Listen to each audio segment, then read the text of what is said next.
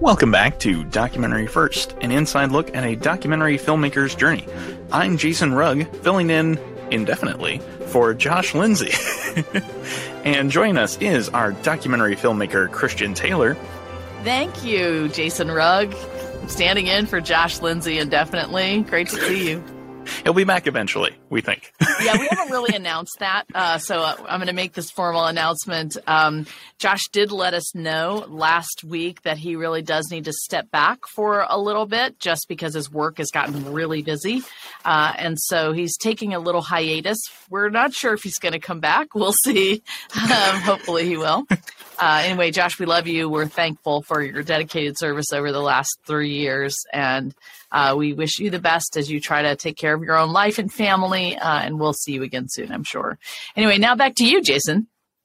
Yeah, and then we also have a special secret guest. Secret? Is it secret, or is it just kind of on the down low for right now? It's on the down low. I mean, if you're watching, you're going to see he's here. If you're listening, you'll have no idea. We're not going to reveal who he is right now.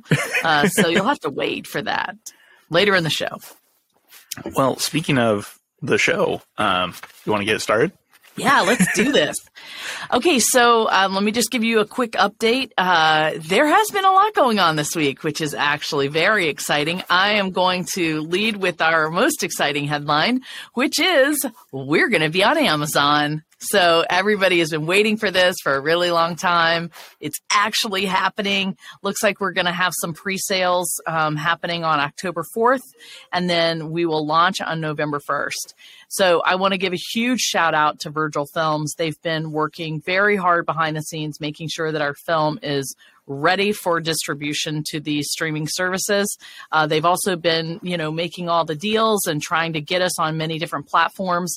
Right now, the ones we know about for sure are Apple TV, Amazon, Vudu, Vimeo On Demand, Google Play, which I think is also YouTube Movies or something like that.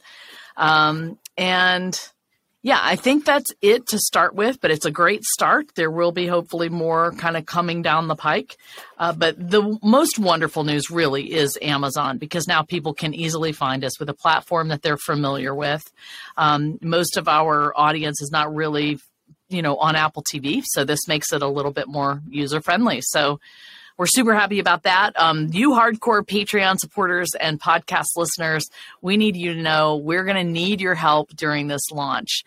We have to put up new comments for iTunes and Apple TV, and we need to do that from people that have seen the film and are strong supporters. So we're going to ask you to do that and do some other things. There's still some complications that we have to work through, but we're very hopeful that everything will go as planned.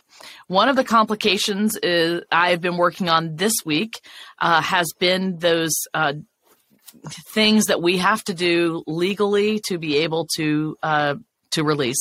And the first one is to have errors and omissions insurance. For those of you who don't know what that is, its nickname is E&O. It is a standard in the industry for anyone that is a distributor, but also for a producer that has a film. And I've talked about this before. The reason for it in the industry is to protect anyone that has a work out there if they are being sued by someone that says, you've defamed me, this is wrong about me, you've taken this without, there are a whole bunch of different reasons. However, just about everybody I've talked to said, it's really ridiculous to have it now. It's nothing, there are no really claims that have ever happened. I've had distributors tell me for 30 years they've never had this issue come up. But you still got to do it. So that's where we are. I did have a company in California, which was an insurance broker, get a bunch of quotes back for me. So I have a solid idea now about how much I'm going to have to pay for this E&O insurance. And the lowest quote came in today at $3,250, something like that. So that's a set fee we're going to have to pay no matter what. And then I locked in all of the rights for the music that I have to come up with. And that's going to be around $3,000. So, we'll be between 6,500 probably, I think somewhere around there when all is said and done. And really the biggest thing we're going to need right now is we need our supporters to come out and get us over this finish line, because I'm trying to figure out how to pay for that right now before November 1st. I have to have it done before November 1st. So we're writing a newsletter. We're going to hope to launch it in the beginning of the week, maybe get one more push for donations, for people to kind of help us financially get over that hump. And I'm trying to think of what else happened this week. Those are the biggest things. Yeah, Jason. I actually have a question about E&O insurance. How long is that? If you pay, the $3,000, how long does that last? Is that Good a question. year, 5 years, 6 months? Right. It is for 5 years. You have to have it the length of your, whatever your contract is. The minimum length. And we will have to renew it no matter what, if we're going to have this movie out there. And I think it's something like, and I don't have it in front of me, but something like it has to be between 1 million and 3 million in coverage. And there's probably a deductible. It's like any other insurance. But I will have to pay it again in 5 years. Wow. Yeah. Wow. You start to understand why some movies just kind of slip through the cracks, where it's like, yeah, we're not making enough to cover all of these random little expenses. And it's like, that just isn't going to be up anywhere for anyone to see. Yeah. And it's the difference between an independent producer who owns their property and somebody like a Netflix or, any streaming service that has a lot of money. They can continue to kind of do those things and wrap them into what they're already doing. For somebody like me, I'm going to, even if I don't change distribution, even if my distribution contract is for 15 years, these things I will constantly have to pay to renew. Now, the hope is that eventually the movie will begin to make some money, and I'll be able to cover at least some fees.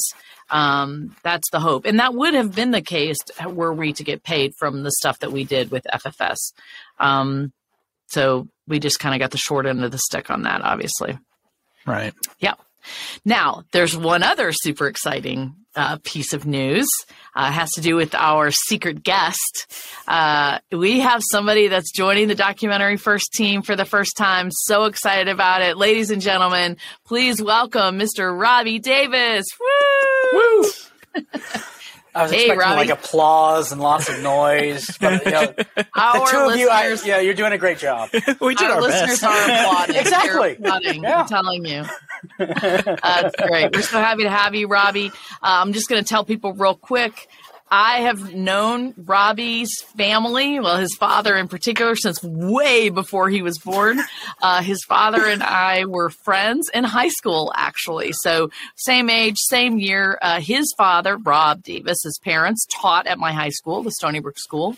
And Rob, we just couldn't get rid of him. He just kept coming back and visiting, and he loved theater, and I was in the theater program. So we met, we became friends, and even though he wasn't at the school when I was, we just never lost touch. And I remember when he got married, Mary's Robbie's mom, and had Robbie, and so I've known his family for a long time. He comes highly recommended. Everybody, you're going to love him.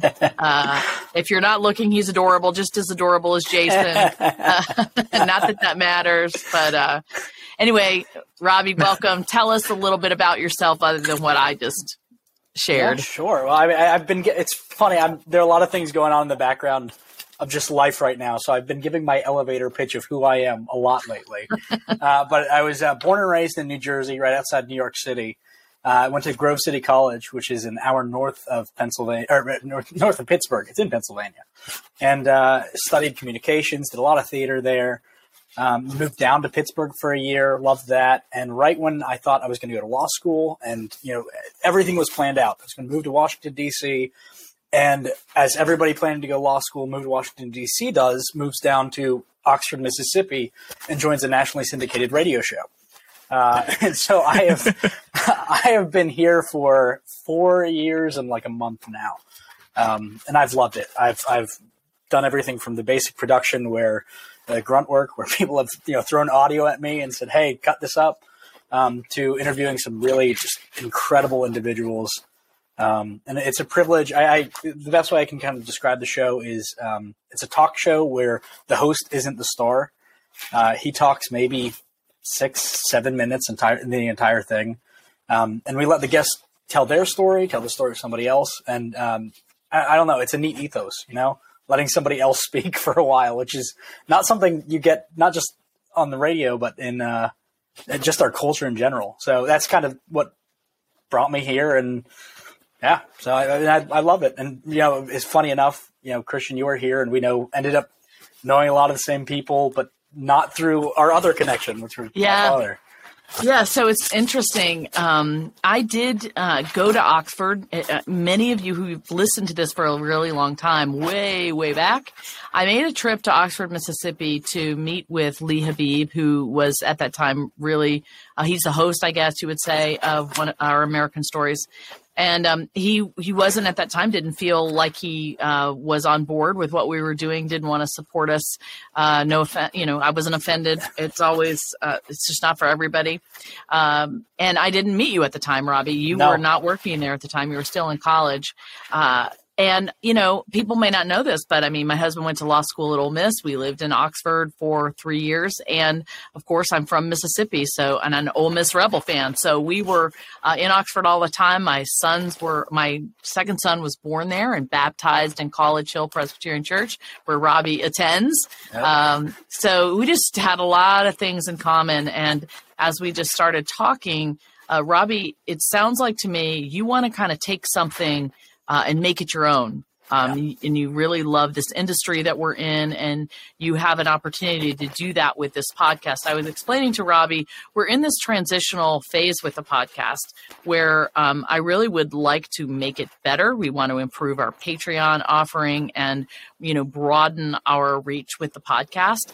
But there's just not a lot of bandwidth on my team to be able to do that. But Robbie, let's talk real quick about the possibilities that you see of what we can do.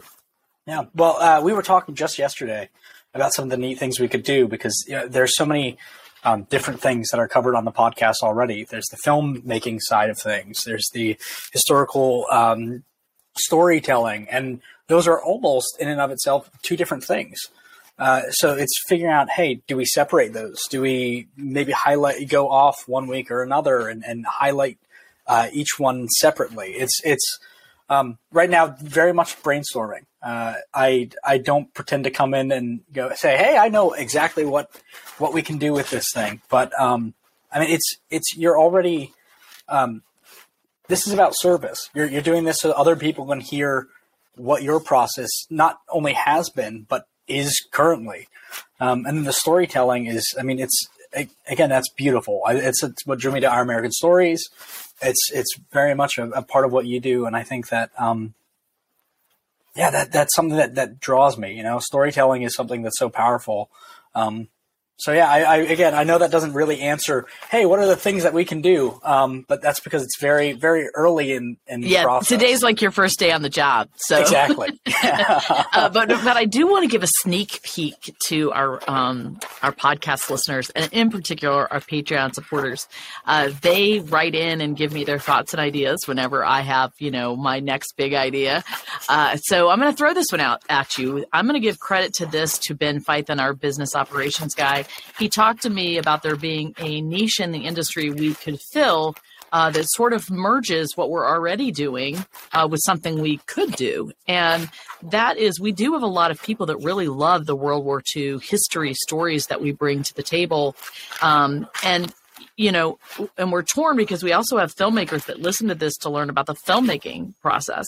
And Ben's idea was, what if we brought some of those World War II history stories to the table, or veterans? We've even had veterans on, but with some modern day military service members who have fought in Afghanistan or Iraq and can kind of bring that perspective.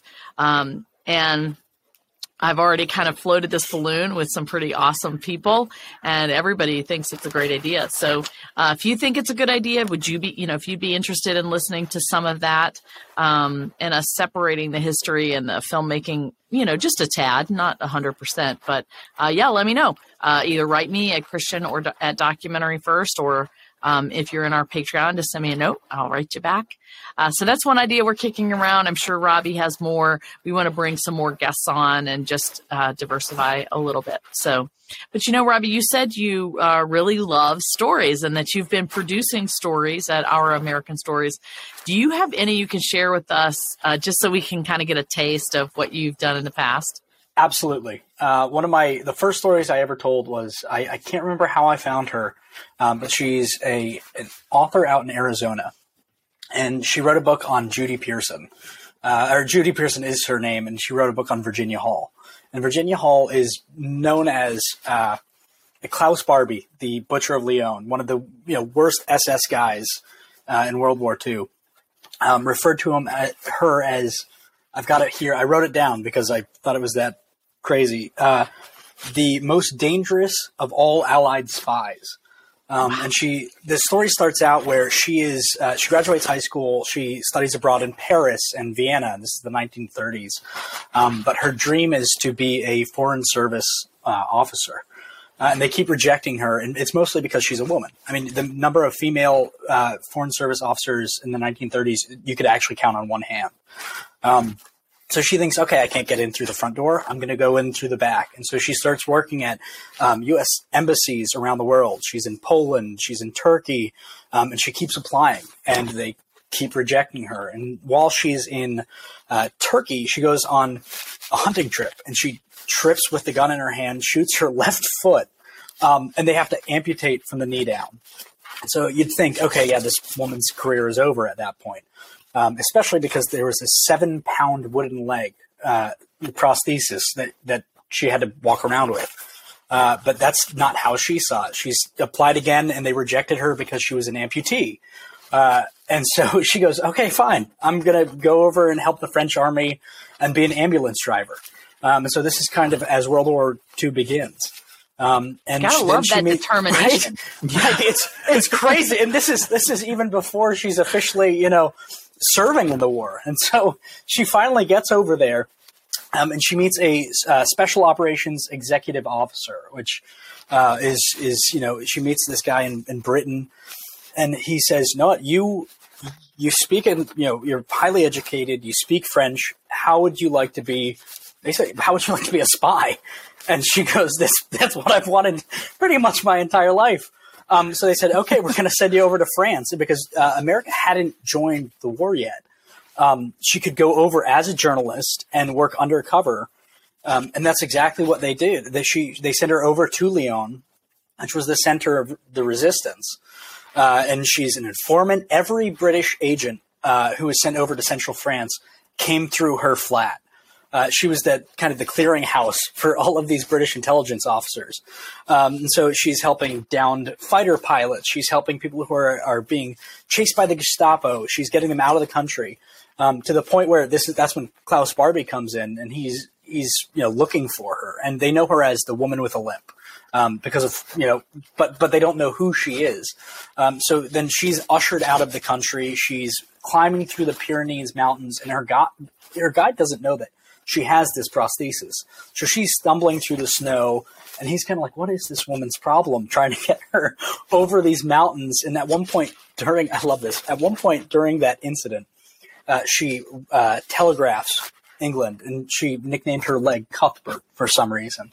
So she telegraphs, Cuthbert has become quite tiresome.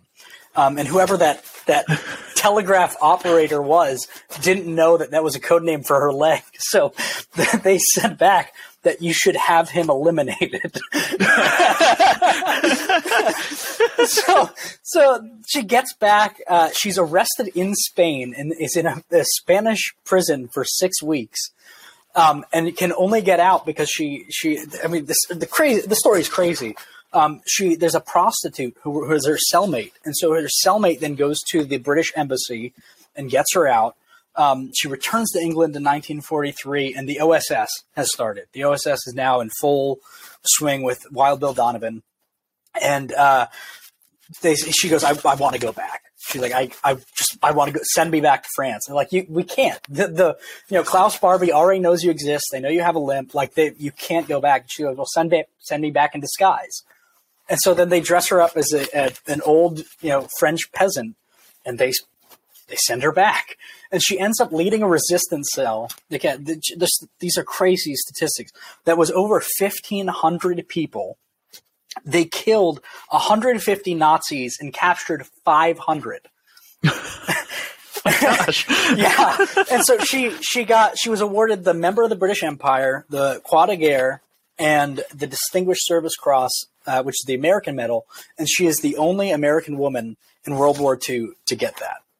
And so she gets back. Yeah. So she gets back. The OSS becomes the CIA. And so she's kind of working with that. And she, at the ripe old age, as Judy puts it, of 41, they see her as old school and outdated. And so she probably, against her will, but she retires in 1966, 16 years earlier, 1950. She gets married. She retires to Maryland and is married to this French-American man. They raise poodles. They garden. And she passed away in 1982. But she's this wild story of like one of the most accomplished spies in American history. I mean, it's wild. Yeah, it almost falls under the heading of you just can't make this stuff up. I mean, if this was something someone was writing, that's not. I mean, you wouldn't even believe it if it was fictionalized. It's very difficult to believe it that it's actually true. Yeah, and the fact that not until I want to say it was early 2000s, you couldn't find really any, anything written on her. Yeah. And so Judy Pearson was one of the first people to do research on her, and it's wild because she. What is the name of Judy Pearson's book? Oh, that's a good question. Her book. Jason can look it up. Yes, I should have known. I think it's something like the greatest American female spy, or Virginia Hall. Jason, you can actually get what it's called, and not just me guessing. Yeah, well, I've always been super, super interested in spy stories. One of the reasons I love the Brave Dutch story that we're working on is because it is the Dutch resistance, and it's basically all spy work. And it is women that are flying under the radar in the Netherlands. They're so brave and just mind-blowingly courageous. And you would just never expect that they would have that fortitude. So I'm super interested in that story. Sounds like somebody should make a movie about that. Oh, tell me about it. That's the first thing I when she was telling me, because I did the interview, I'm sitting there going, Judy, like, has anybody made a movie of it? Because this is crazy. Like, you can just see it playing out. And, yeah.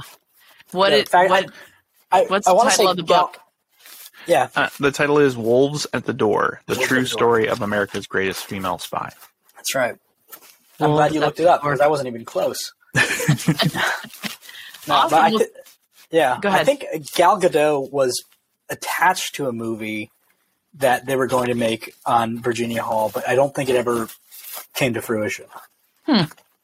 Well, thank you for introducing us to Miss Virginia Hall. It seems like everybody should know about this amazing lady. Sorry I didn't get to meet her. So thank you for that. It's wonderful to have you here. I can't wait to see what you bring to the table.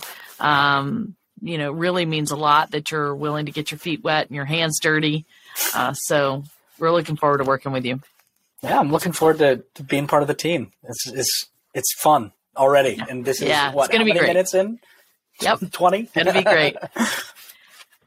All right, Jason. Well, do you have any questions, thoughts, short speeches? Complaints even? Well, I have a lot of those, but I'll wait for you to leave. Yeah. Oh, thank you. No, I'm really glad to have you here, Robbie. This story, the fact that you just brought this with you is so cool, and I'm just so glad to have you be a part of the team. So, thank you. Thank you very much. Super, as they say in France. Well, is it time for our new segment that's no longer new? No, it's old hat at this point. DocuView Deja Vu? DocuView Deja Vu. DocuView Deja Vu. All right. Deja Vu. I felt left out. Yeah, can you say it? DocuView Deja Vu. Look at that. There you go. All right, You got Robbie, that faster than anyone else. since you're new to this party, did you bring a documentary that you are interested in? In fact, I did. I watched it again last night in preparation for today. He is so prepared. The first time I saw it, I had to drive up to Memphis, which is about an hour and a half away.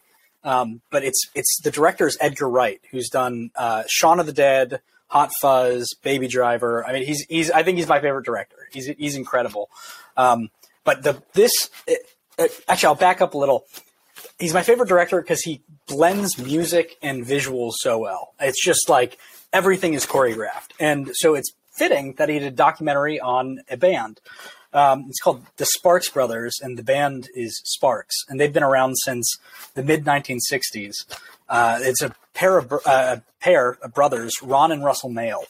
And they were born in California. They've had many different names of their band, Half Nelson being one of them. I didn't write all of their names down, but I mean, this has Neil Gaiman, Bjork, Mike Myers, the comedian, Duran Duran, Beck, Flea from Red Hot Chili Peppers, Weird Al Yankovic, Amy Sherman Palladino, who wrote Gilmore Girls. All of these people like adore Sparks, and they're all throughout this thing just talking about how one of the early lines is, if you're in a tour bus with a band, the conversation is eventually going to come around to Sparks. And they're this quirky, like they've reinvented themselves over and over. And if this is one of my favorite album titles of theirs, gratuitous sax and senseless violins. So like that, if that doesn't tell you kind of where their minds are at, but they were never big in the US, but they were huge hit in England, like just massive. And it's this awesome. I mean, it tracks them through the 60s to today, and they've made a movie, and it's a weird movie. It's called Annette. I don't know if I recommend it just because it's that weird. But it's at least worth watching once. But I mean, it's just a beautiful documentary. You've got black and white interviews, but they play with color at certain times in them. They have stop motion from clay to like cut out newspaper clippings that they move around. I mean, it's just, he's taken everything he's done in the feature film world and he's a writer director. He's taken all of that and put in this documentary. I mean, I'd never heard of Sparks before. I went for him, and I'm glad he introduced me to the band because it was a great, excellent movie. Well, I've never even heard of the band. Didn't hear of the documentary, so super glad you brought that to the table. When was this filmed? All right, and also I know you because you mentioned in one of your docu-view Deja Vus the Go-Go's. Yes, and Jane Weedland from the Go-Go's dated, I believe, it was Russell Mael, and she's actually in the documentary as well. Well, it sounds like they then were they were a contemporary with Concrete Jungle. Who sings that? Message to You, Rudy. Jason? Oh, shoot. Okay, so Bob Marley has Concrete Jungle. Who does it? Bob Marley and the Wailers? No. Look up A Message to You, Rudy. Okay. Anyway, this band, I can't believe I'm blanking on their name. It's because I'm too old. What? The Specials? Yes, the Special. Oh my gosh, the Specials rock, literally. And they are contemporaries with the Clash, and the Go-Go's dated one of the guys in the Specials. And so I do remember Jane Whelan talking about that like punk rock scene in England during that time. So they were clearly, in that. I'm sure I'll love this movie. No, they were, and they talk about how they have one album that it's still that experimental rock, but it's still punk, and then the next one was when they reinvented themselves, and it's not like bubblegum pop, because again, it's that like you can never call experimental rock bubblegum pop, but like it's just this flip from that punk rock, and they were almost kind of like they've had many ups and downs, and that was certainly one of their downs in their career when they came out with that album. They kind of almost eschewed from the punk scene. Yeah. Well, it's interesting. I wonder if any of them are in the Go-Go's documentary, because I know the Specials are. Like, I was blown away when I saw the Specials in the Go-Go's doc. So, and I think even some of the Police were in the Go-Go's doc because they were in that scene also. So awesome. So when was it filmed, and where can we watch it? I know it was released 2021 because I remember going last year to see it, and you can watch it on Netflix. It's on Netflix. Okay, good to know. Yeah. Awesome. Thanks for bringing that. All right, Jason, you're up. All right. So mine has a little bit of a story as to why I watched it. So the Movie Proposal Podcast, we just recently did an episode on 13 Lives, which is the Ron Howard movie about those, the Thailand soccer team that got trapped in that cave during the flooding in 2018. Yes. Yeah. And so that was, a dramatization of it, right? It's a true story, but being told as a, feature narrative film. And so Josh recommended, in that he said he'd watched the documentary from National Geographic, called The Rescue. And I loved that movie. I loved 13 Lives so much. I went and watched the documentary about the actual event. And it is heartbreaking and incredible and just really, really worth your time. If you followed that story at all, if you remember the rescue and, the monsoon is coming and we only have a limited amount of time, it's just, well, and wasn't that where the Tesla dude, what's his name? Oh yeah. Elon Musk. Yeah. Elon Musk. Wasn't he going to make this thing to go and get them out? Is that the same story? Yeah. Yeah. So he proposed building a tank thing to put them in to get them out. And it was, it was basically impossible because you had to as a person wriggle through holes that you couldn't just go straight through. You had to climb through and, you're scraping your tank and your chest and everything, and your hands are all bloody after you come out. And it's, a really rough time. And he's like, why don't we just build a tank that can hold an adult person and put them in that? It's no, man. Well, so I'm confused by the narrative Howard film that's called 13 Lies. If it's Lives. A true story. Oh, Lives. Yeah. Gotcha. Lives. Yep. I thought it was going to be some expose on how everything's lying and this didn't really happen. Sorry. No, it's 13 lives are stuck in that cave. Okay. And it's really interesting. There's little things that you learn along the way. We knew, there's this soccer team stuck in there. As soon as they found them, some Thai Navy SEALs went in and stayed with them until they got them out. So there were actually 15 people in this cave, in this one little cave that's running out of oxygen as they're trying to figure out how do we get them all out. Wow. And, all right. Yeah, it's a fantastic documentary. I recommend, watch 13 Lives or The Rescue. Watch them both. It's a great, great ride. Super. Where can people watch it? So 13 Lives is on Amazon Prime. You have to have a Prime account to watch it right now. You can't rent it or buy it yet. It's still exclusive there. And then The Rescue is available on Disney Plus. Okay, great. Well, I'm going to stick with the band theme. So I thought it was cool that you brought a music doc today. I actually watched Count Me In last night. I was done with Cobra Kai, unfortunately, sadly, I should say. So I was, going around Netflix trying to figure out what to watch, and it popped up. And I was like, I wonder if I'm going to like this. It started off in the beginning. I wasn't really sure. And really, it's not about one band. It's about drummers in a band. And so it interviewed several drummers from all different kinds of bands to talk about their experience, how they became drummers, what it was like to be a drummer, how their mind works, who the drummers are they've respected before, what it's like to be in concert and their relationship with the audience. And as I got deeper and deeper into this doc, I grew so much respect, and I really loved the history of the drummers that they admired. And watching them perform and understanding how their mind works was just fascinating to me. So it was a very well done doc. I really loved how I liked the script. I liked how they laid it out. I thought the cinematography was great. The way they wove it together was really good. So if you like music, particularly if you like drums, I've secretly always wanted to be a drummer. As you know, the Go-Go's are my thing, and with We Got the Beat, they had me. I really wanted to be a drummer, so I did like it. If you don't like music or don't like drums, you probably won't like this movie either. It is on Netflix, so you can watch it on Netflix now. And those are our recommendations for today. All right. Well, I guess with that, it's time to wrap up. Thank you all for listening to Documentary First, where we believe everyone has a story to tell, and you can be the one to tell it. Yes, you can. Bye, everybody.